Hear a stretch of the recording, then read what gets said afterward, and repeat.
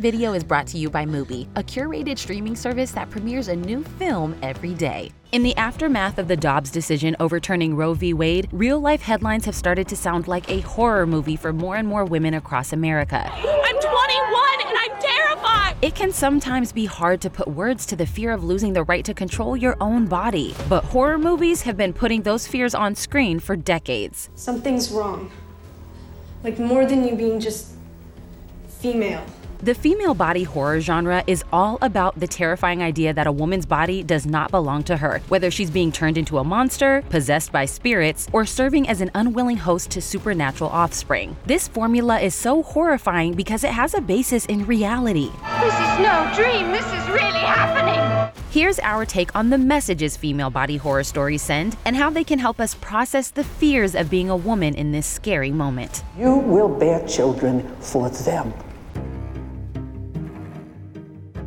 Horror movies scare us by tapping into our real-life fears, and some female body horror centers around the idea that a woman's body is used or controlled by other people. We come here tonight to sacrifice the body of Jennifer from Devil's Kettle. A classic example of this subgenre is Roman Polanski's 1968 psychological horror, Rosemary's Baby. In the film, a group of Satanists conspire with Rosemary's husband to impregnate Rosemary with the devil's child. But it's not Satanism that makes the movie scary. The real horror in the movie lies in the way everyone around Rosemary disregards the fact that her body is hers. Her neighbors and husband police her medication and diet, and even insist on choosing her doctor, who makes her ingest a vitamin drink that makes her terribly ill. It hurts so much! Rosemary does try to fight back and hold on to her identity, and eventually tries to get help from her own good doctor. But when she tells him about her concerns, he assumes she's disturbed and calls her husband to collect her. Again, indicating her husband has more ownership of her body than she does.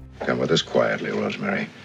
Don't argue or make a scene. Aside from the carrying Satan's spawn part, Rosemary's Baby is rooted in real experiences of women throughout history. After the Neolithic Revolution, men needed women to make offspring, and they needed to be sure that the offspring was theirs, since otherwise their property would not go to its rightful heir. According to philosopher Simone de Beauvoir, women's subjugation began with their bodies. As a result, pregnancy was seen as something that happened to women, not something a woman should have control over. He is asking of you to decide which one of us should live, me or the baby.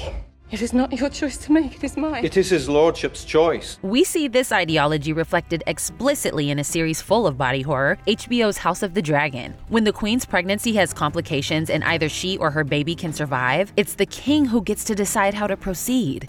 It's all right. Please. It's all right. No, I'm scared. Nothing. Don't be scared. What's happening? Don't be scared. They're going to bring the baby out. And the scene makes us feel the queen's physical terror as her body is held down for an unmedicated C-section that will kill her. In a truly patriarchal society, the baby belongs to the father and to society. So, the female body is a means to an end. You have a son. Margaret Atwood's The Handmaid's Tale condenses these attitudes into an especially stark and horrific vision of female subjugation, in which a category of women called handmaids are bred like livestock by their commanders. We aren't concubines or two-legged wombs. In lots of media, pregnancy and birth are shown as difficult but ultimately rewarding, which reflects the experience of many who choose to become mothers. But it's a very different story when someone doesn't want to be pregnant, is unable to take on the responsibility of becoming a mother, faces serious health risks from the pregnancy, or is impregnated without their consent. And some body horror films focus on the terrifying way an unwanted pregnancy can feel like a hostile takeover from inside. Well, just so that you know, you have absolutely no control over your mind or your body anymore. This one does. Body horror films sometimes portray the parasitic nature of pregnancy, especially for an unwilling, unconsenting host. In the iconic Alien franchise, an alien species propagates by using human bodies as hosts. They inseminate humans, grow rapidly within the host's body, and eventually explode out, killing the host. Much like with forced pregnancy after non-consensual sex, the host carries the essence of an other in them, maybe even something they hate or fear. Please.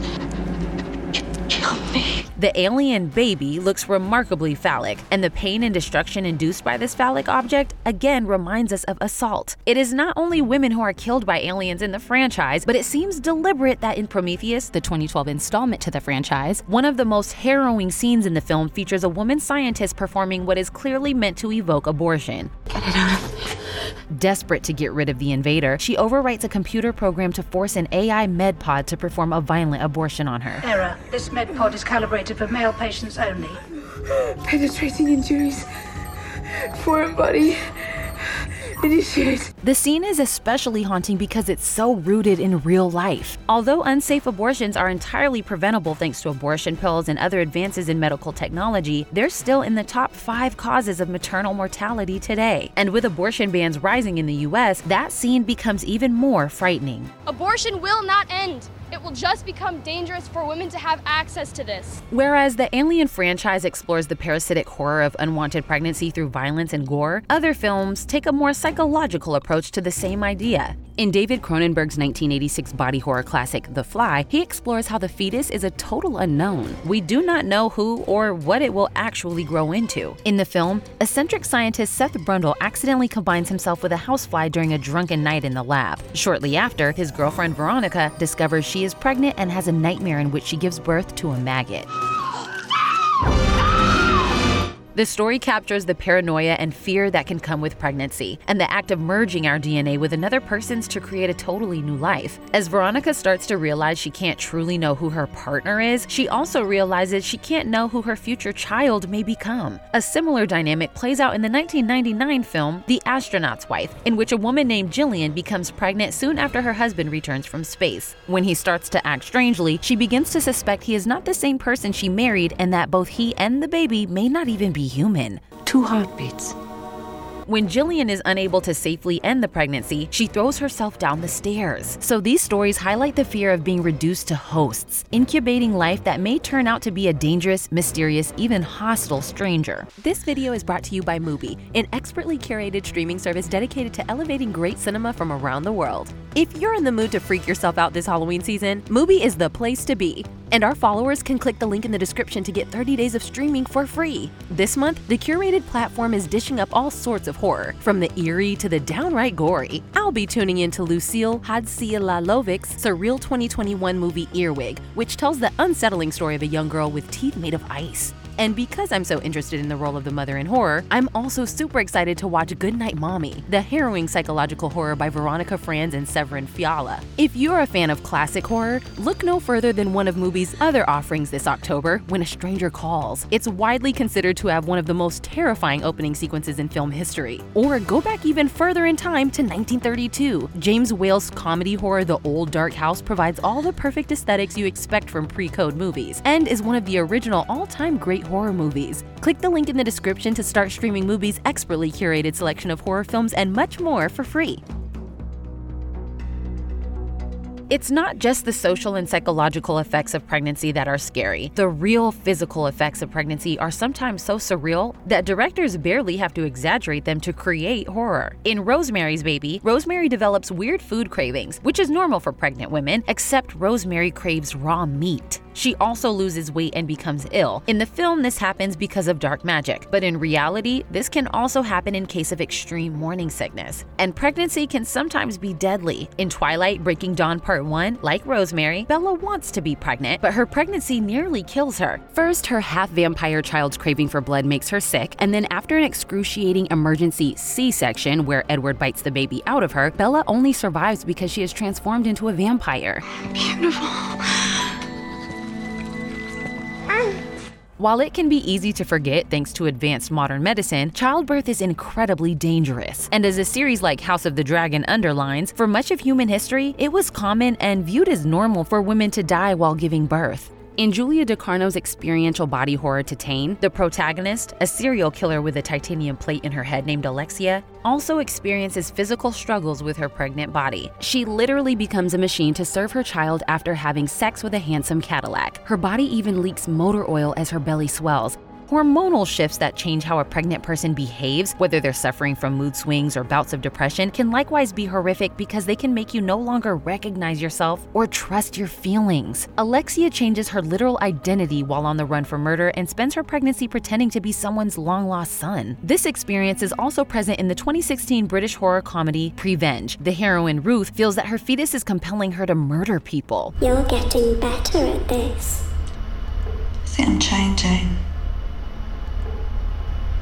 into something else. There is both horror and, in the case of Prevenge, comedy in the pregnant woman's loss of free will, as her basic desires change and she's at the whims of her body, driven by natural animalistic tendencies she doesn't understand. If you hear a really high-pitched sound later on in pregnancy, you can just start spurting milk from your boobs, like 2 rockets. This idea of pregnancy as animalistic horror is more explicitly represented in other body horror films where pregnant characters start to act like animals, or even give birth to animals. In V, the alien Empress Anna looks human but lays eggs in water like an amphibian. In Game of Thrones, Daenerys Targaryen's children are dragons, and when we first see her with them, she looks feral, worldless, naked, and sitting on the ground, literally closer to Mother Earth. In Cronenberg's The Brood, Nola, a psychiatric patient who grows deformed infants in womb sacs outside of her body, leans down and rips the placenta open with her teeth. Some films also show female puberty as animalistic, representing even the body's future potential to reproduce as a power that is hard or impossible to control. In Brian De Palma's adaptation of Stephen King's Carrie, the teenaged protagonist develops telekinetic powers during puberty, but she has very little control over them, leading to erratic outbursts of violence.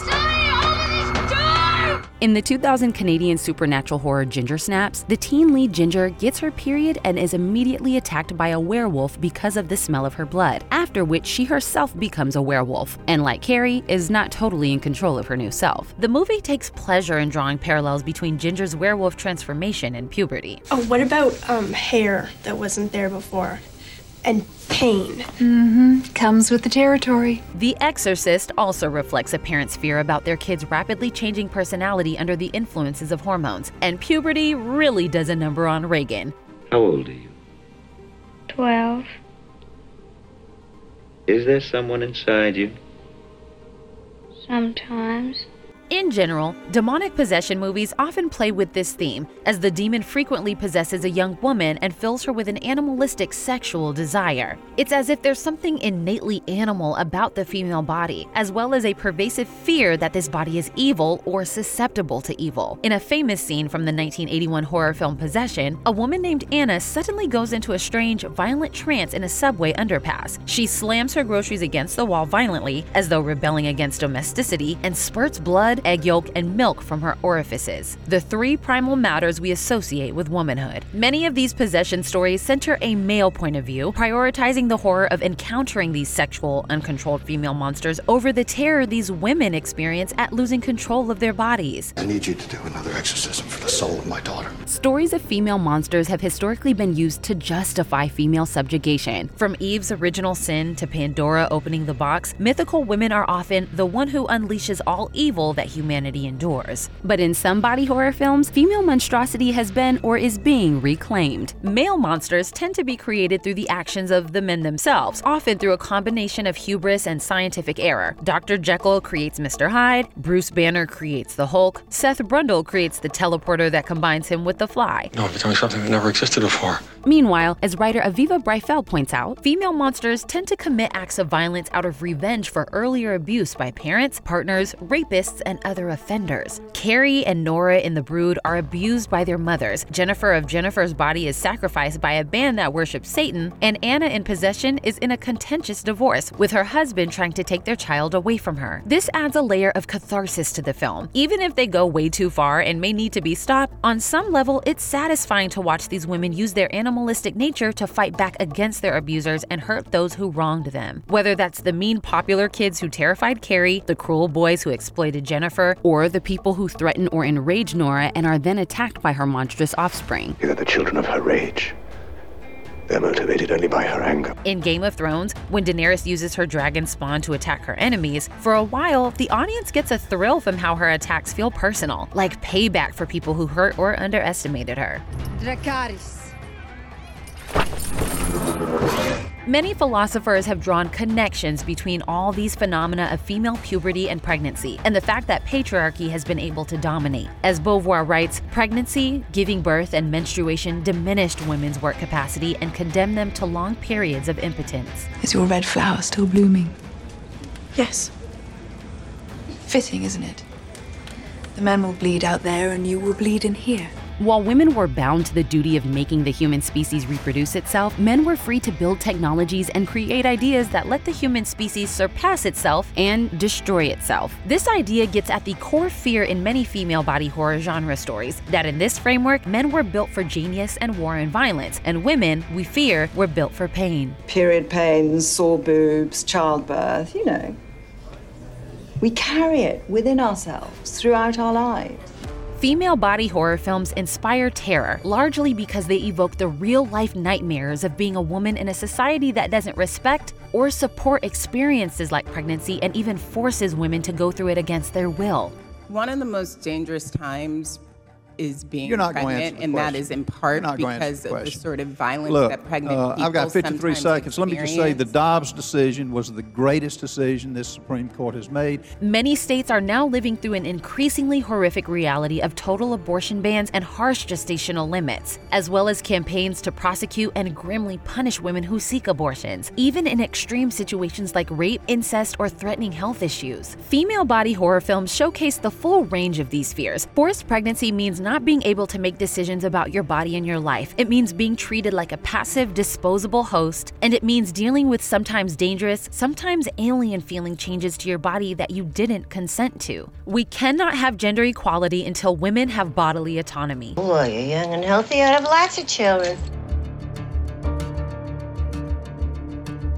This video was written by friend of the Take, Anya Formozova. If you liked the ideas here, you can check out her channel Q22 for more interesting cultural insights. Click the link in the description below.